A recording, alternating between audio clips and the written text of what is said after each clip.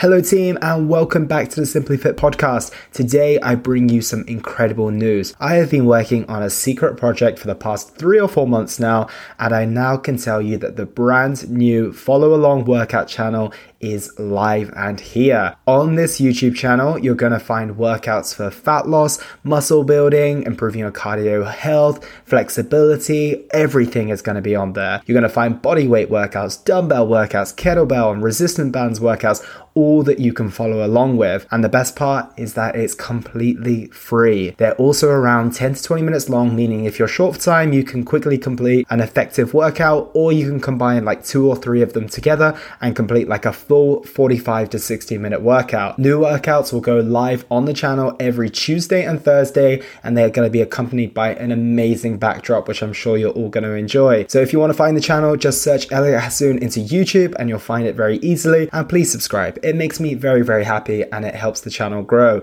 And feel free to tell your friends, your family, your pets, whoever you want to share this with, and let's work out together. Hello team and welcome to episode 257 of the Simply Fit podcast. It is good to be back. It's been a very long time since I've done a solo episode. I feel it must have been just 2 months, but it feels far longer than that. And especially considering I was doing the daily episodes before. So we are coming back with this first solo episode, which is going to be a long form. It's going to be a Q&A. It's going to be very similar to the one I did last year in August, I think it was, or early September it could have been, on who is Elliot Hasoon. And I went through a collection of questions that I gathered from Instagram, from friends, from family, and ended up going through all of those. So if you've not listened to part 1 yet, I would head over there. I listened back to it recently and I still very much agree with the majority of the things I said on there, which is good because my thought process are regularly updating. So I just wanted to check that I still aligned with a lot of things I said on there, and I did. And today we are going to do the exact same style. I've got a collection of maybe 30 plus questions. So I'm going to go through as many of them as possible within 45 minutes or so and just cover them extensively. So we'll get started with the first question that came from Instagram, which is, what's your heritage and ethnicity? So I don't think I've actually covered this before, which is an interesting one, not even on Instagram. So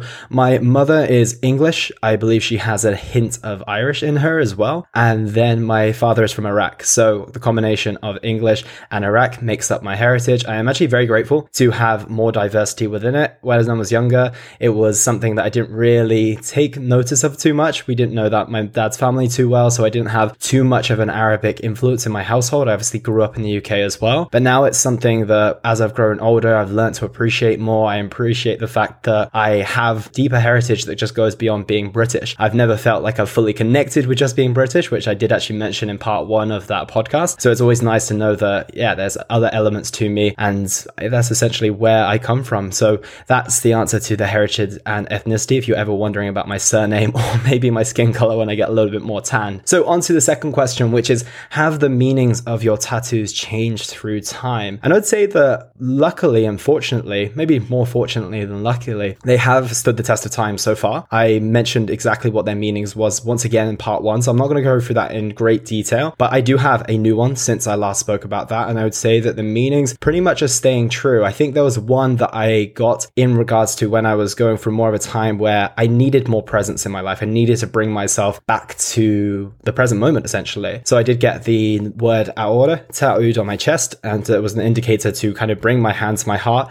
to bring myself back to the present moment. And I would say at the time that I got that tattoo, I probably needed it more, and therefore it was a consistent reminder to come back to the now, come back to the now. And I'd say that that's changed slightly more because I find the ability to be present a little bit more straightforward now. I don't find myself getting too caught up in my head as I used to, which is absolutely brilliant, to be completely honest. So I'd say it hasn't necessarily changed the meaning, but it means that I use that tattoo or that reminder in a slightly different way. The other ones I would say are relatively similar. I'd say that as my life changes, the context of the tattoos will always change, but fundamentally the meanings and what they mean to me and what they meant to me in that moment will hopefully stand the test of time, and we'll see as the years go on. So the next one is my biggest learning since the pandemic, and I would say that it's a hard one to just put down to one big learning. I'd say there's an abundance of learnings realistically, but I think the main one that I have to go through, just given the fact that I am a health and fitness coach, but also just being able to see how radically lives can change in just a short frame of time, is just how important the value of your health is, and not just from the perspective of you being able to lift weights or to eat nutritious foods. Health goes beyond that. Ultimately, everyone got a very good reminder of their health. I think,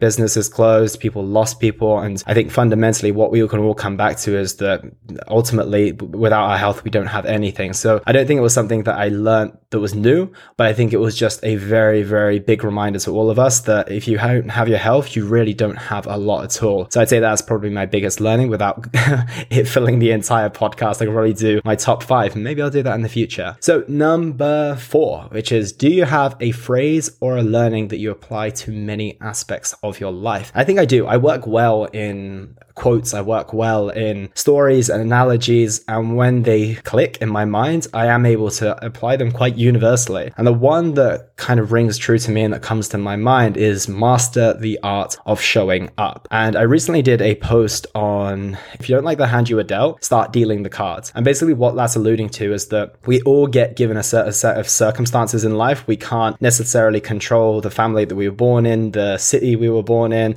the gender we were, all these different circumstances that we were just handed. And some people allow that to be their outcome, right? You might end up being born in really unfortunate circumstances and poverty, and that might be your reality for the rest of your life. But at the same time, like that was the cards that you were handed, and that's where you just got to literally start dealing your own cards. What I mean by that is that, okay, you didn't get given the best circumstances, but you can be a hard worker. You can be consistent. You can be well managed. You can do all these things that don't require skill or require finances to learn how to do. But coming back to that and what that meant to me is I always come back to the learning of master the art of showing up. And I think that that's what it comes down to. I don't think I was particularly dealt a fantastic hand when it comes to my health and fitness. I was genetically not blessed. I was relatively chubby. My family were relatively healthy, but they didn't have a good comprehension of protein or what a balanced diet meant in terms of keeping your body composition in a good place. So I grew up as a relatively chubby child. And what I alluded to in that post is if I kept with the hand that I was dealt, I would have below average physique and I'd have below average health, and I probably wouldn't be sat here today. But I started dealing my own cards. I started doing research. I started gaining interest. I started going to the gym. I started being consistent, and I started showing up day in, day out. And so for what I missed in genetics and potential God-given talent, I made up for with the consistency. I made up with the desire and hunger to learn. And I think that can be applied to many other areas. I think it applies to this podcast massively. Do I think I was the best podcaster when I first begun? Absolutely not. But here we are, 257 episodes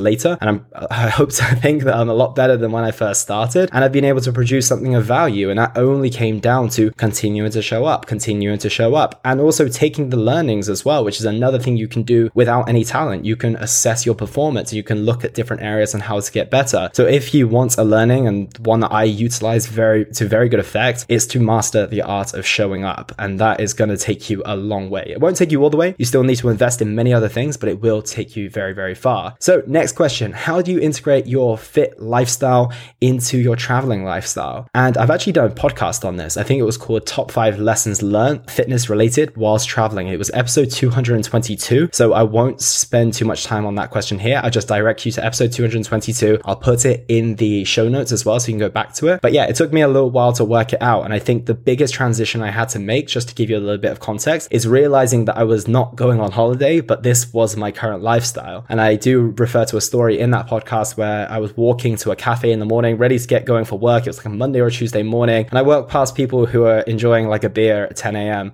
looking out onto a beautiful view. And I don't really like beer that much, but every part of me wanted to go sit down and have a cold beer and just look at the view with them. And that's kind of how you have to approach things from the perspective of like, wait a minute, Elliot, you're not on holiday. It's a Tuesday morning. It's probably not a good idea to have a beer at 10 a.m. And you have to realize that you can't get caught up in the moment, because if you do just flow with the moment and your lifestyle is long-term traveling, you're probably going to not be in a great place with your physique, and you may not be in a good place with your other goals when it comes to your work and your other commitments realistically. So next up is on the note of travel as well. A lot of them are today, which I always appreciate these questions. Why don't you share so much about your traveling life? And I guess that I feel I share a good amount, but I probably could share a lot more, especially considering I got a recent reminder that I actually used to do a lot of YouTube vlogs on my travels as well. And hopefully they'll be coming back soon. We'll soon see about that. But in that sense, I feel that I shared a good amount, but I think it just got very familiar. It just kind of looked like my daily life. And that's probably why I wasn't so keen to show just about everything. At the same time, I was a little bit more conservative during the pandemic. I started my real long-term travel during the pandemic. It was literally in June of 2020. And I know a lot of people didn't have the ability to travel. I know a lot of people were stuck in the lockdowns. I know that the circumstances were different in other countries. So when I actually made that kind of semi-permanent move to Dubai, which is a long story in itself, but when I went over to Dubai, I kept that to myself for at least 2 months because I knew the circumstance in the UK was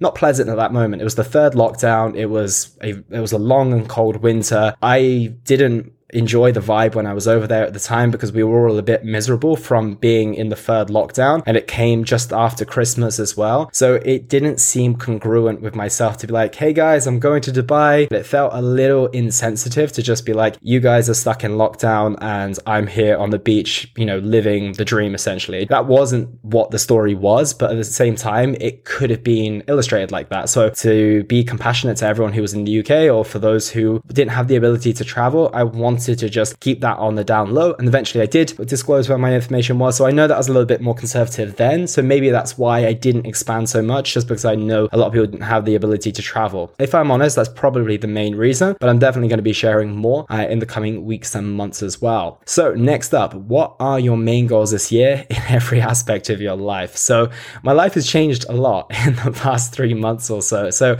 what my goals were at the start of the year definitely still remain, but my goals look a lot different now. They're a lot more well-balanced, I would say, which is quite ironic considering if you listen to my balance podcast, you may laugh, but there's going to be more of that. So we'll let that be until we get to later questions anyway. But my main goals for this year they kind of sit similarly without going into too much detail. I've mentioned this in the past before, and I do have goals, but the main thing that I'm most focused on is progress, and in all different areas within my personal growth, within who I am as a friend, who I am as a family member, who I am as a partner now, and in the other aspects of how I do within my profession. How do I feel within myself? How do I feel about my spiritual growth? And the most important thing to me is not saying I need to be 10% more enlightened by 2023. It's the trajectory. It's about making sure that I am a little bit better than I was last year. I'm in a better place than I was. And that goes down to all facets, especially in the work as well. Am I helping more people from a health and fitness standpoint? Especially for this podcast. Yes, I have some goals when it comes to metrics, but ultimately those metrics just mean I am reaching more people than I did last year, which means hopefully I'm helping more people with the learnings that I get. So rather than going down the route of saying I want to be at this place and at this time, I'm focused more on the trajectory. And as long as I can see that steady growth on every single year, and hopefully on a month-to-month basis as well, although I know that there'll be volatility and fluctuations between that, that's the most important thing to me. The one thing I don't want to do is get to the end of the year, look at certain areas in my life and think, I didn't really move forward here. So as long as I can make progress in those areas, that's the most important thing to me. So next one is, what have been the biggest challenges that you have been through in your personal life? Again, that's another podcast in itself. Thank you for the deep question. But I would say that if I'm not completely honest, I have gone through a lot of internal battles and challenges for probably between, I want to say 2016 up until probably 2020 is probably the right time frame. I think since 2021, it definitely hasn't been without challenges, but I've been in a much, much better place. And I think it's just been that personal growth, that letting go of the unconscious old self. And I'm nowhere even close to enlightened. I'm definitely a little bit more enlightened than I was. I am in a much better place. And I think there's been a lot of internal battles, both for my mental health and just with those existential questions that you ask yourself and the trauma that you experienced when you were younger that you didn't even realize that you did. And now you have to face all of that. And it's a journey, it's a challenge. And there are still elements that I am facing of that. So, right now I look at it from the perspective of like, it's not super raw, like the deep hard work has been done, but there is still consistent maintenance that still needs to be done on a day-to-day basis now. And the thing with like becoming more conscious and becoming more enlightened is that there's not really much turning back. And the only way that you can really progress forward without losing your mind is to actually really dive headfirst into it. Because if you get caught between the two sides of consciousness and unconsciousness, you can't really stay there. It's almost like the analogy, or I can't remember if it's a fable or a story of Plato's cave, right? It's when the man gets out of the shadows, he goes outside and he sees, what real life is and no longer the shadows, and he tries to go back in and tell everyone. It's like if he stays in that phase of not going out and seeing real life, or trying to go back in and just see the shadows, it's like once you've seen the light, to theoretically speak, you can't go backwards. So you actually just have to travel forward. And even if that means leaving your previous life of the comfort and the shadows on the wall, to use the Plato analogy, you can't go back there. It's literally something you have to go full force into. And it doesn't mean it's easy. When Plato goes out of the cave, it's those bright lights. He has to readjust his eyes to the reality, and he's going to face a lot of new things, and he's going to be alone as well, because everyone he knows before stayed in that cave. So it's one of those things that it's not easy, but it's definitely necessary. And I personally think that if I had the choice to go back and choose, do you go for all those challenges and be where you are today, or do you remain blissfully ignorant, I would 100% take those challenges, even though they were incredibly difficult during the time, and even though it's a daily challenge, but it's one that I embrace as of today, and hopefully as I will in the coming months and years of the rest of my life. So with that being said, that is a short answer to a very long question. What has been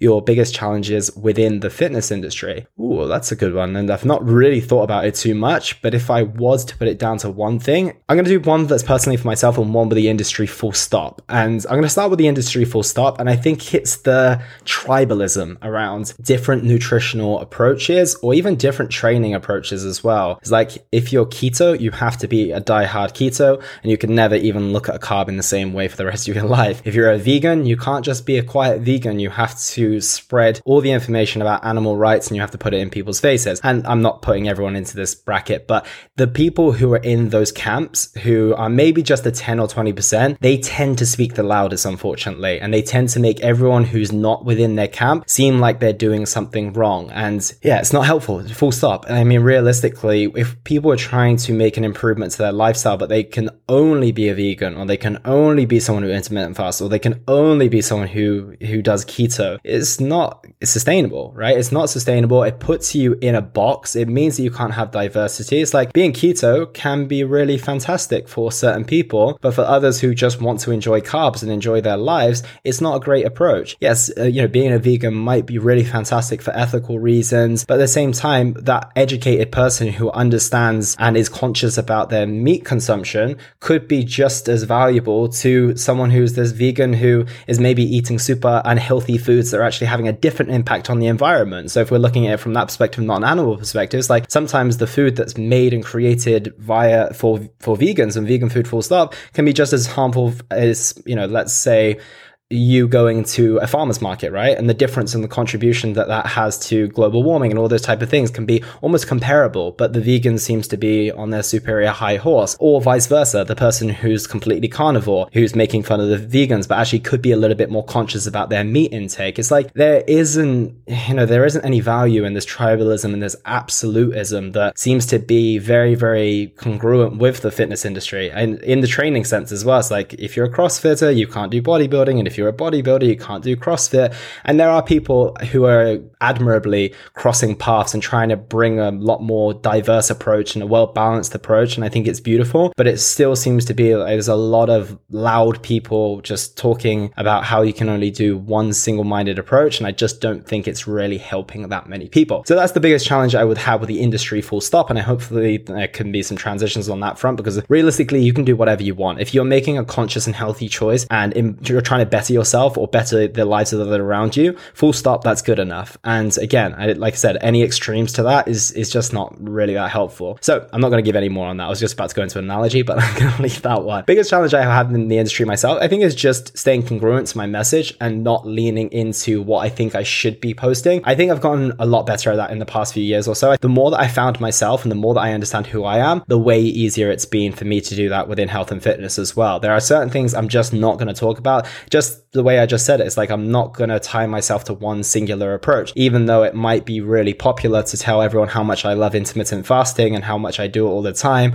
or how I'm super diehard about this training approach and I get a tribe of people following me. I'm not interested. I'm literally have zero interest in doing what I feel like I should be doing or what peers potentially expect me to do. I want to remember who my audience is. I want to remember who I am and lean into what I feel is going to help the most people and where I can use my experience to the best degree. So I think that's probably one of the biggest challenges I had personally in the industry, but it's not something I would say that I face too much now. And yeah, I guess that I wouldn't say I got any big personal challenges. I like my place in the fitness industry. I would love to have even more of a platform and even more of a voice, which is why I do what I do here. But I'm very, very pleased with where I stand. I feel very congruent. I feel very authentic to my message. And as long as I keep in line with my values and the messages that I put out, and I'm always willing to accept when I potentially make a mistake or if I'm wrong or if I'm biased in an area. So as long as I stay within that path, I'll be very, very happy. So what tips would you give me if I want to start as a coach? I'm going to assume a health and fitness coach here. And I would say that I would probably just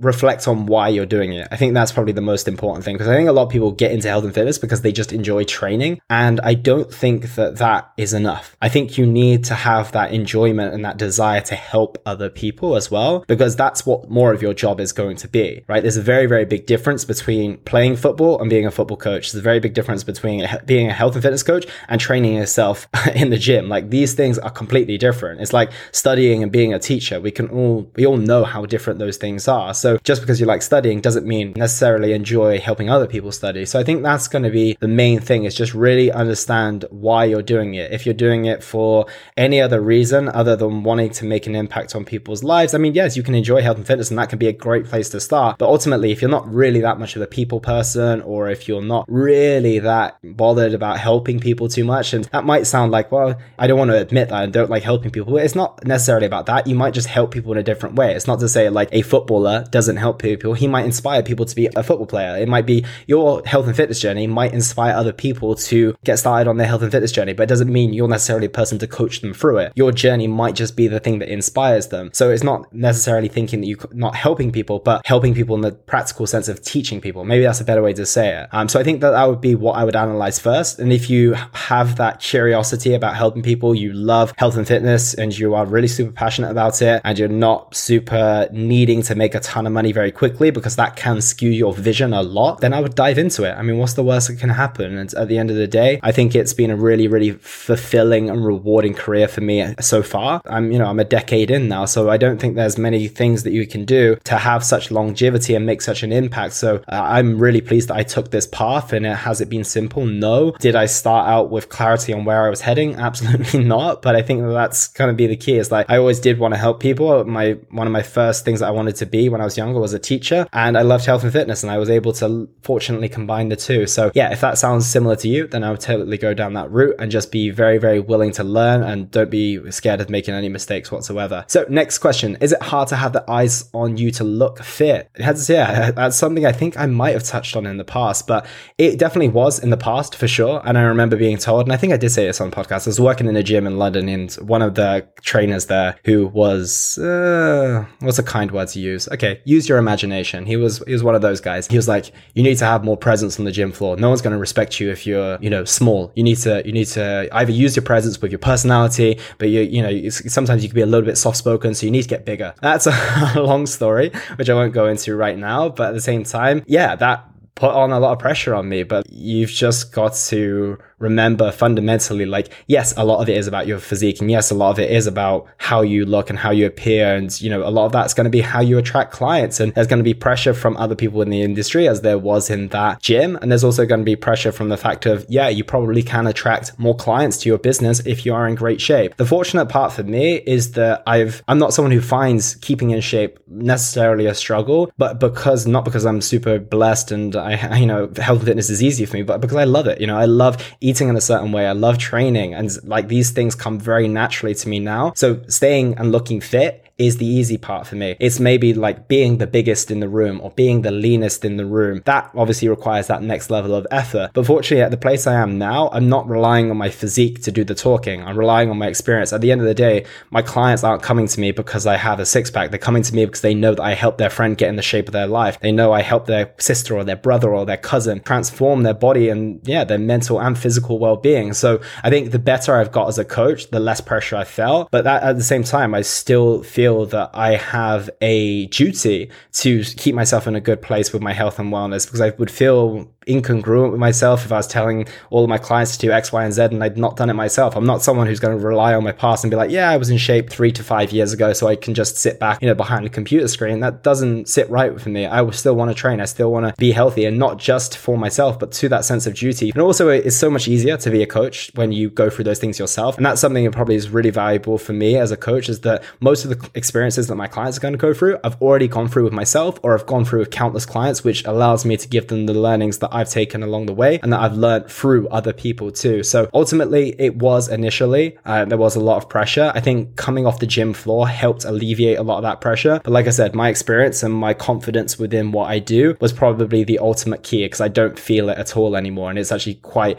enjoyable just to go down whichever route I want to, because ultimately I will always be in shape. So next up, how do you manage those low days when you don't feel like exercising? So I have another episode on this one. I think it was episode 234, and I did 4 ways to exercise when you don't want to. And I used all those tips earlier in that year, so I would highly recommend going to check that one out. It'll also be in the show notes as well. So next up, how do you manage balance in your life? Traveling, working out, your girlfriend, and your work. And I would say that before I was in a relationship, it was a lot easier for me to know what I was doing. I had a lot of structure, I had a lot of order, but I didn't have probably as much joy and fun and happiness in my life that I do now. So I was a little less balanced. I was, if anything, I'd say I was unbalanced. And I think if we go back to that podcast that I recorded on balance specifically, I was quite content with being out of balance. So it's been something that I've kind of welcomed with open arms. And I've said this within my relationship podcast as well, is that I don't think anyone else could have come into my life and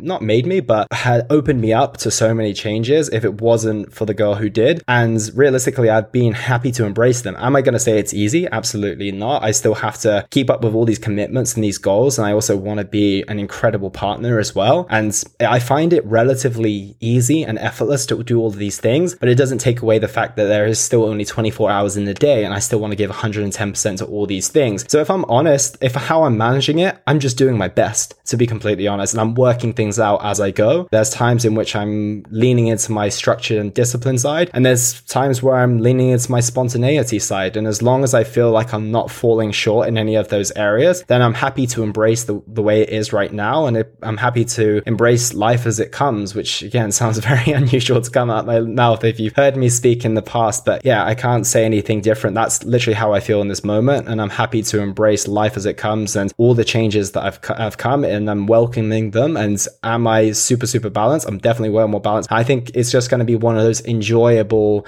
I don't want to call it a challenge, but for lack of a better term, challenge that I'm going to embrace and I'm going to learn more of over time, because there's going to be more things that I'm going to have to do. And ultimately, I knew that one day that this time would come. It's come a little earlier than I expected, but I'm happy to be doing it. And that's kind of, full stop on that answer. Next question. How did you find your passion so young? What led you to it? I was very fortunate in a way that I feel that a lot of our passions come from our insecurities or our incompetencies when we're younger. And I told you I was a chubby child with not very great genetics and not a super in shape physique when I was a child, basically. So ultimately, I realized that I wasn't in shape. I felt uncomfortable in the PE changing rooms, which I think I've said before. And I wanted to make a change. And I don't know where the consciousness in me as a child came to go Google things and work out how to change things. But I did. I went on Google. I searched. I think I've said this before, but Zac Efron diet, David Beckham diet. And I found a few ideas of what they were doing. And then I went and raided my freezers to find what had protein in it. I went for all it was like high protein, low carb. That was everything that I could read maybe like 14 years ago or something along those lines. So I just did that to the best of my ability with whatever was in my freezer at the time. I wasn't food shopping. I was like 14 or 15 years old. And then ultimately I knew exercise would help as well. So I got 2 shampoo bottles. I started doing bicep curls in the bathroom. I started doing tricep dips on the bath. I used the bathroom stall for planks. That's literally how my journey began. And then eventually I got a small set of dumbbells, headed to the gym, and it just grew. And I saw the changes being made and I was loving it. I was enjoying every single improvement that I was making. And that is something within my personality, and it always has been. It's like if I can see progress in something and I can see it's a result of my effort, then I'm very, very likely to follow through on it and keep climbing and keep going. And I just loved it. It was one of those things that I was like, yeah, not only am I seeing results, I'm very passionate about this. I want to read about it. I want to learn about it. And I just followed the path. And ultimately it led me to where I am today. So I'm immensely grateful for my 13, 14, 15-year-old self for being able to search on Google. And also I'm grateful for the time in my life as well. It's like Google was accessible when I was that age. Imagine if it was 30 years earlier and I didn't have access to a gym or any resources or information that led me in that path. So yeah, grateful for the timing as well as my younger self. So next question, do you have a bucket list? And if so, can you share it? I actually don't have a bucket list. There are a few things I definitely know I want to do in my life, but I've never really had the desire to put things down. Maybe I should. Maybe it would be a good idea to do it. If I'm honest, when I feel the desire to do something or go somewhere, I try to start mapping out the plan of how I can do that. And I am fortunate enough to be able to say that and do that at this moment in my life. But there are certainly things that I haven't yet done that I would love to do. So maybe I should start writing them down. But I don't have a bucket list. But if you have any things on your bucket list that you think that I should potentially add to mine, let me know. So what is the best experience you have lived? And I'm going to give a very different answer here. And honestly, I love my life where it is today. And I think the best experience that I'm living is every moment that I am existing at this moment in time. I'm honestly in a very, very great place. I'm very happy, very content. Oof, getting a little bit emotional saying this, but honestly, my experience of life is beautiful at this moment in time. So the best moment I've lived is the moment I'm living. So before I get any more emotional, I'm going to move on from that one. So which of your top 3 countries is your favorite to live and why? So I would put together a short list of 3. So the first one is definitely going to be Mexico City. I really do love Mexico City. I am definitely biased in saying that now, but I promise that I loved Mexico City before I discovered my Mexican girlfriend. But yeah, I really loved living there. I went back a second time. I found it extremely easy to settle in. I found the lifestyle at a nice pace. It had a lot of the things that I wanted in the neighborhood that I lived in. And I found it very easy to get a good blend between downtime and work time. I found that very, very easy. Second is Lisbon. I really liked living and working in Lisbon. Same concept applies as well. It was very easy to get that downtime. And then it was also very easy to step into a cafe and see everyone sat down with their MacBook. So as soon as I wanted to flick that switch and get back to work mode, it was very easy. But then it was a very easy ability to flick the switch and essentially go to rest mode as well. So I really liked that aspect too.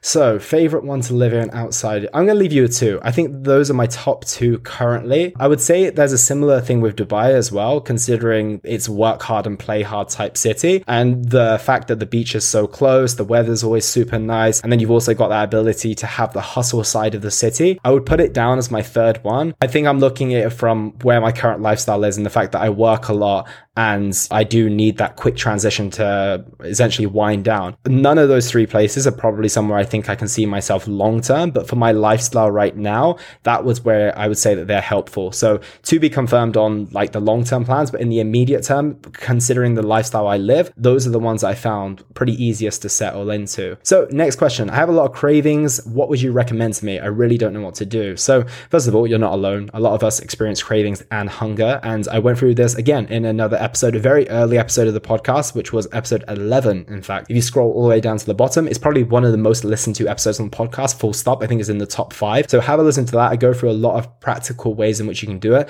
Also how you can distinguish the difference between a hunger signal and a craving as well, which I think is a really important distinction to make. So I'd highly recommend heading over to that one and you'll get plenty of recommendations from there. Similar question in terms of the health and fitness side of things. If I'm overweight, what can I do to be motivated and start? I do things, but it's very hard because of stress, diseases. I feel tired. I don't see any changes. Where do I begin with this one? And again, it's important to remember that you are not alone here. I think a lot of us have felt this way in the past. And I think that the main thing is the reason why it's hard to start is because it seems very overwhelming in all that you have to do, right? If you're already stressed, if you're suffering with certain diseases, if you're feeling tired, then we'll leave out the I don't see any changes just yet, and you're struggling to start, like that's a lot of baggage to be bringing to anything, right? It's almost like getting to the start line of going for a half marathon and having your suitcase and your backpack on top of you, right? There's a lot going on there. So I would start by looking at trying to reduce the load in order to get going, because of realistically,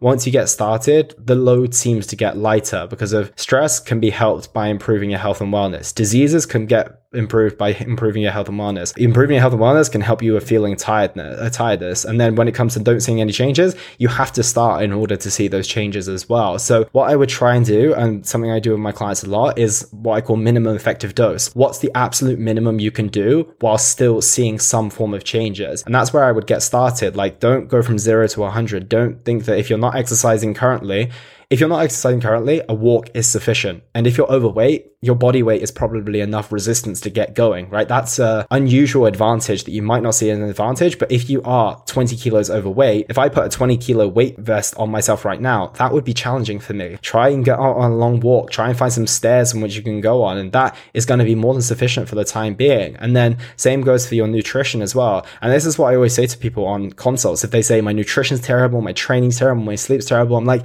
ironically, that's a good thing, because it would be more of a challenge if you told me you were doing everything and you weren't seeing results. But it kind of makes sense. If your sleep is terrible and your training and nutrition aren't in a good place, then of course we're not going to be seeing results. But the beauty of this is that a small tweak is probably going to make a big difference. So, okay, your nutrition is pretty terrible. So what can we do to improve the quality of one meal? And your sleep's terrible. What one thing can we change in order to make your sleep quality a little bit better? So I think it's just about reducing the overwhelm and not feeling like you have to do a ton of things, and just getting it down to that very bare minimum. And then, as I mentioned before, master the art of showing up. Don't have any expectations and don't look at the mountain. Look at the next checkpoint, because if you look to the top of the mountain, it's always going to seem daunting and overwhelming. But if you look at the next day, the next week, and even the next hour, like just break it down into the most smallest steps and just start taking that path. And if you feel lack of motivation, if you don't feel like you're making progress, accept that those are also parts of the journey. Like, it's not supposed to be easy, right?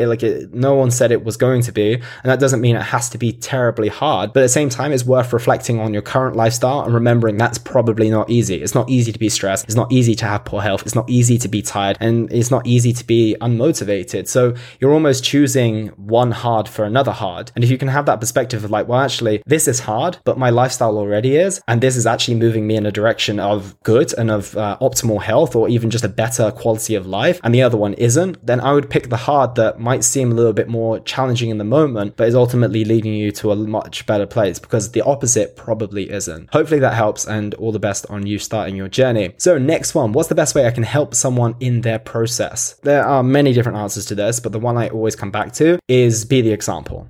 Be the example. Don't press your lifestyle onto other people. Health and fitness specifically isn't something you can encourage, but people have to take that step on their own. And I would just lead the way and be receptive when that person is ready for help. And don't place any expectations on the time that they're going to get there. You'll be willing and receptive to help them. And also remember that just by doing you and by leading the way, they will notice. I worked with so many people who have been on a journey and they've started improving their health and wellness. All of a sudden, they are energetic. They are going to the gym. They're looking better. They're feeling better. And their wife, their husband, their cousin, their brother looks and they're like, I want a little bit more of what they're doing. Like, that looks pretty good to me. Yes, they're putting a lot of effort, but look at the results they're getting. And I think ultimately, so many people ask me, okay, how can I get my kids to start eating better? I'm like, how are you eating? I want my kids or, my family to stop using social media so much. Well, how much are you using social media? Like, if you are the one leading the way and doing it for yourself, not to sit on your high horse and tell people like, I'm so special and fantastic, but more in the sense of like, okay, reducing my social media usage is important to me. Being in healthy and being in shape is important to me. And you just lead the example without being too pushy.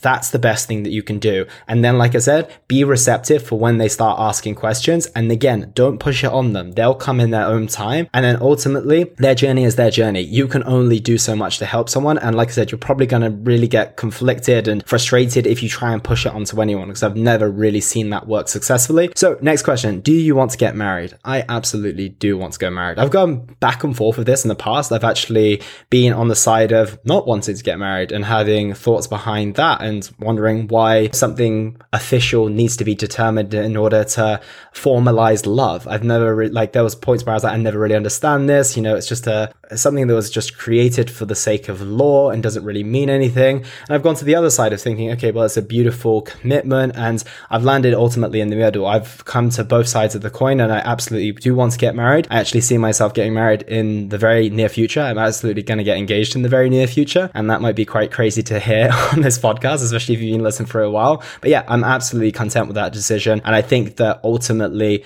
whether or not it's like a thing that was implemented for any good reason, it's not really about the reason it was created. It's more about the reason, the meaning you give to it. And I think it really does show a next level of commitment. I think there's something to say where I'm committed to you, my partner, and we're in a long-term relationship. But at the same time, it's like there's quite an easy way out, right? There's quite an easy way out. But when you're actually married and it's bound by law, and you actually it doesn't really give you that many ways out. And I think it just goes to show it's a next level of commitment, right? It really is to me. So I think that that's an important step, and it's a step that I want to take. So I'm absolutely looking to get married in the future. So next up, how has your concept of life changed through time?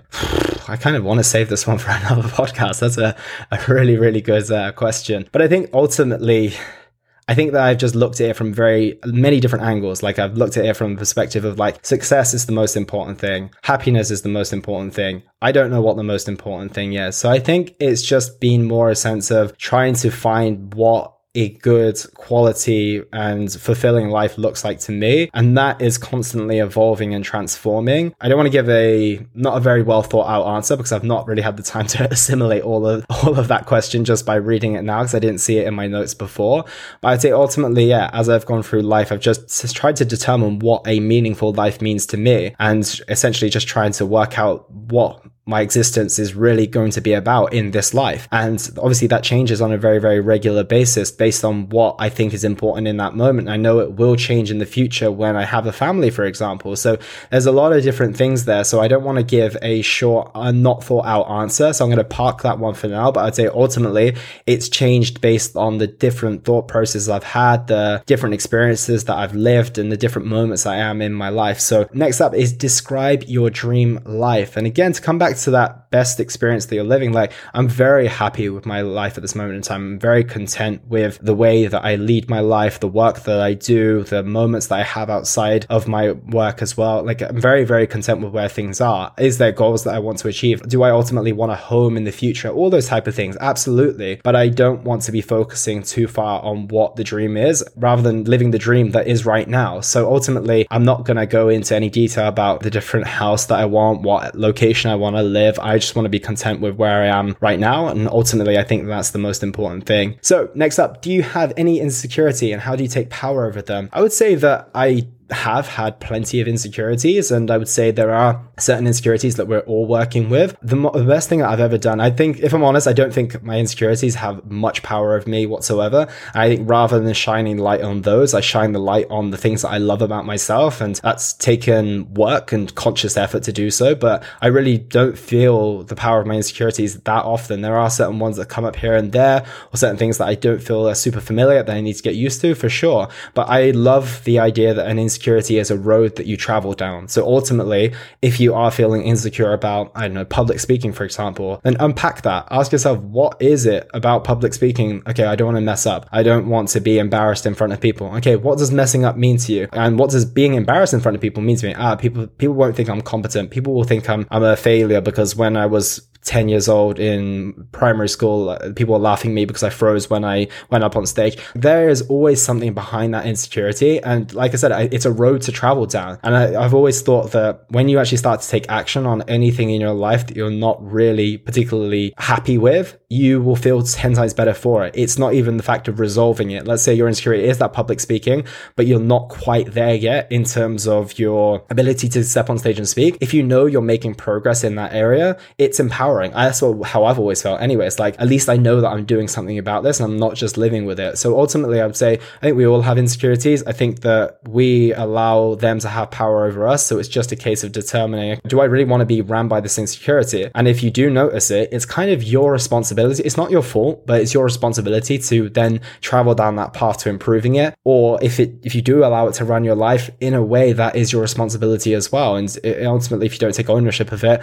it probably will run wild. So I think that's probably my closing thoughts on that. It's not easy and it's a lot easier said than done. But if you can apply that mentality and, like I said, just travel down that road and have no expectations on when it might come to a resolve, then I think you will be in a very, very good place. So what do you see in your partner that you look so in love? I think, well, the first thing is that I am super, super in love. So that look is very organic and authentic. But ultimately, I've said from the very beginning is that I had a lot of aspects within me that weren't so well pronounced. And everything that I don't see so well pronounced in myself that I would love to have myself, I see in my partner. I see the way she engages with the world. I see the light that she carries within her. I see the compassion for the universe that she has. I love the internal reflections that she has.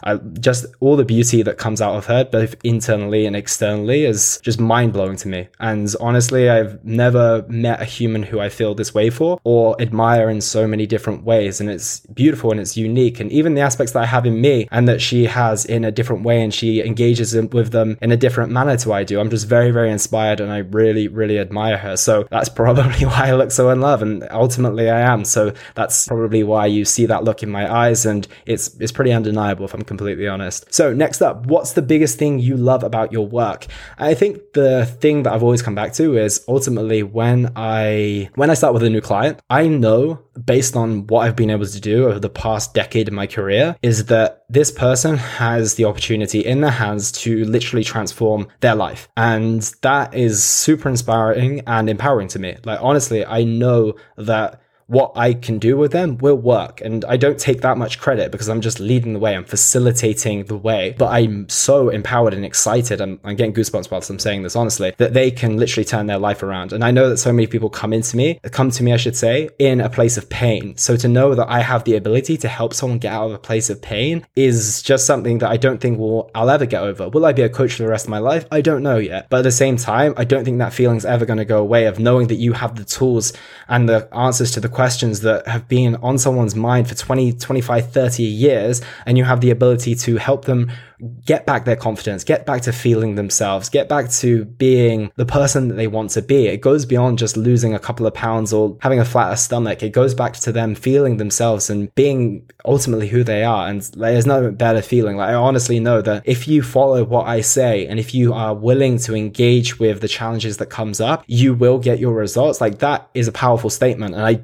genuinely believe that's true for anyone who works with me. That's why I'm still fired up, and that's why it means just as much to me as it did on day one, to be completely honest. So next question, why do you love exercising so much? What do you feel or what do you think whilst doing it? So I think I just like the idea of progress. I think I said this at the very beginning, is that if I see something that I do and it's my own effort and it gets me results, I can just do it endlessly. I think there is something in my mind that loves that you do the work, you get the outcome, and it all comes down to pretty much what you do. Like, there's nothing that's going to contribute to my physique that anyone else can really do. When you look at your body in the mirror, that's the work that you did ultimately. Or if it's not in the place that you want to be, that's still the work that you did.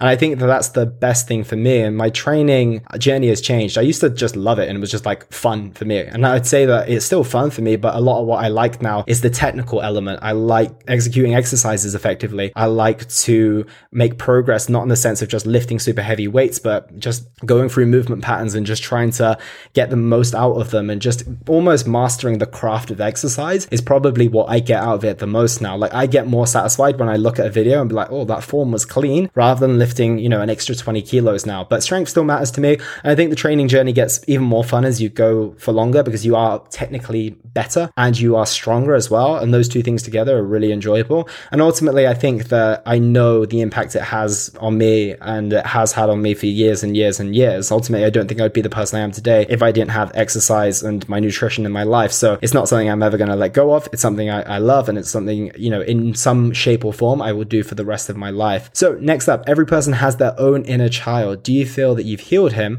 and how was that process? Ooh, another good one. Another deep one as well. I actually do have a podcast coming out soon on an expert on healing your inner child. And I think that's going to be really valuable. And I'm excited to ask her a bunch of questions on that front.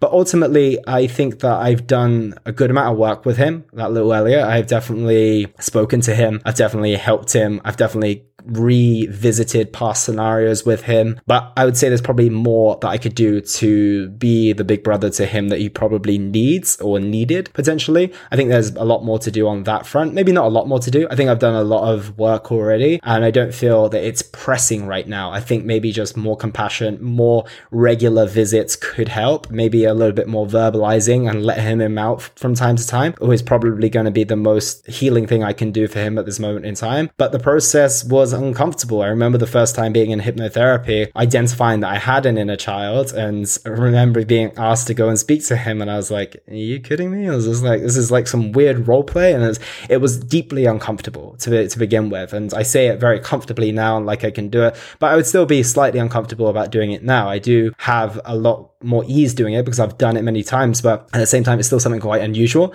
and it's vulnerable, and it feels quite exposing at times, but ultimately I know the power of it and I know the value of it as well. So I think that the process of healing is ultimately lifelong. I don't think that that means you can't be healed whilst you still heal. It's almost like the sense of being a masterpiece and a work in progress at the same time. I truly believe that it all comes down to these paradoxes in life. They stand true to me. So that's why I would give my perspective on that. Next up, how do you usually connect with yourself? So I would say that I had a lot more practices in the past that brought me back to that. And I would do a lot of meditation. I would get out into nature. I would listen to like music super, super loud. I would read and do all these things, but I'm not doing quite as much of those at this moment in time. I am less engaging in those and probably more engaging with life, but I do feel very connected with myself ultimately. And I think I'm going to come back to some of these practices and they will help with my connection. But ultimately, I feel just living in congruence with who I know I am and who I believe I am and want to be, and just living in alignment with my values allows me to connect with myself on a regular basis. Maybe not on the level of listening deeply to my thoughts, but I am a fairly introspective person, so it doesn't require me so much to sit down in a meditation. I can sometimes just stand in a shower and start listening to what the quality of my mind looks like, or have a haircut and start to think about some of the thoughts that are coming up. And that's a good way for me to connect with myself. So I would say I had a lot of formal practices in which allowed me to do that before, but I think just engaging with life and living in alignment with my values is ultimately helping me do that in this time. So next question, do you get angry and how do you deal with it? Anger is an interesting emotion, and it's one that I've tried to move in the opposite direction of for my entire life. Like, I've never seen the value in getting angry, and ultimately beneath anger there's always another emotion. It's frustration, it's stress, and even stress is a terrible term to use because there's a deep one there. It might be like usually frustration. It usually means mismet expectations, not being able to get what you want. Like, there's many different things that come under the bracket of or umbrella of angry, and ultimately I've never seen it as an expression of an emotion that is favorable. It looks messy. It looks, obviously it can impact other people. Yes, anger can be constructively used for productivity, but at the same time, that's where I think I've tried to channel mine in the past if I do get angry about certain things, but I don't think I've done a very good job of dealing with it. I've done a lot of work to suppress, if I'm completely honest, and that's come up in my therapy sessions as well. And what you find is when you suppress anger, it comes out in other ways. Sometimes it comes out in frustration also, but other times it comes out in sadness and a lot of depression sometimes as well. And I've definitely had experience with suppressing anger, and it's been a process that I've worked through. If I'm honest, I can't say to this day that I have a productive way of expressing my anger. So that's still a work in progress. So I guess to answer your question, I get angry just like everyone does, but I probably don't express it in the same way. And the things that get me angry, I can't really define them off the top of my head. It's again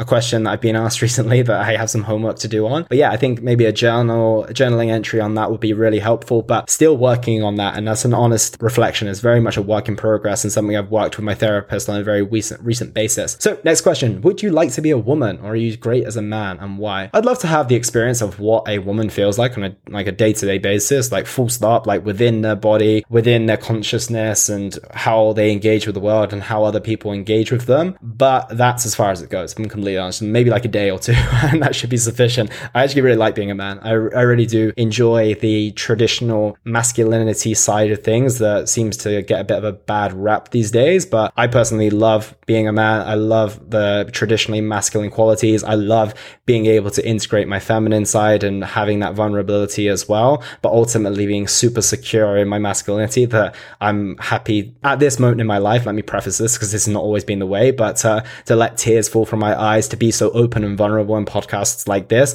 but ultimately know who I am and have the masculine traits within me. So I'm very secure in my masculinity. I'm very secure in who I am, that I'm happy to engage with my feminine side. So I don't feel necessarily the need to be a woman per se. Like I said, maybe from a physiological perspective and emotional perspective, I'd like to see what it's like for a day, but I like to be a man, and I like to live an example of what I think a man should be and should carry himself. And I hope to do more work on that in the future as well. So that is the last question of one hell of a podcast. It's just under an hour, so I'm going to wrap it up there. But I really hope that you've enjoyed diving into my mind, essentially. I've spoken very honestly. I wasn't expecting some of these questions. So yeah, it took a few interesting turns, but I hope it was of value, and I will probably do another one of these in the future. Maybe I'm going to leave a good gap. It was almost a year since I've done the last one, so maybe I'll do another one in 6 to 12 months time or something along those lines, and then we can go from there. But that is me back on the solo podcast as well. So I hope you enjoyed having my voice. I gave you a treat today, guys. Like, you haven't heard my full voice for so long, and now you get 60 full minutes of it. So I hope you enjoyed it. And again, thank you so much for listening. Thank you for all the support on the podcast. I hope you're looking forward to the short solo episodes returning. They will be back from next week as well, along with the consistent guest episode. And if you've got any recommendations, I'm always open. You can feel free to reach out to me on Instagram. It's probably the best ways to go, at Elliot Hasoon, which is always in the show notes, or you can email me, and that email address will also be in the show notes as well. So thank you so much for listening, team. Take care, and I'll speak to you very soon. And that was the Simply Fit podcast. I hope you gained a huge amount of value from today's episode. I feel inspired to improve your health and well-being. Be sure to search for Simply Fit in Apple Podcasts, Google Podcasts, and Spotify, or anywhere else you get your podcast from. And go ahead and subscribe so you don't miss any future episodes.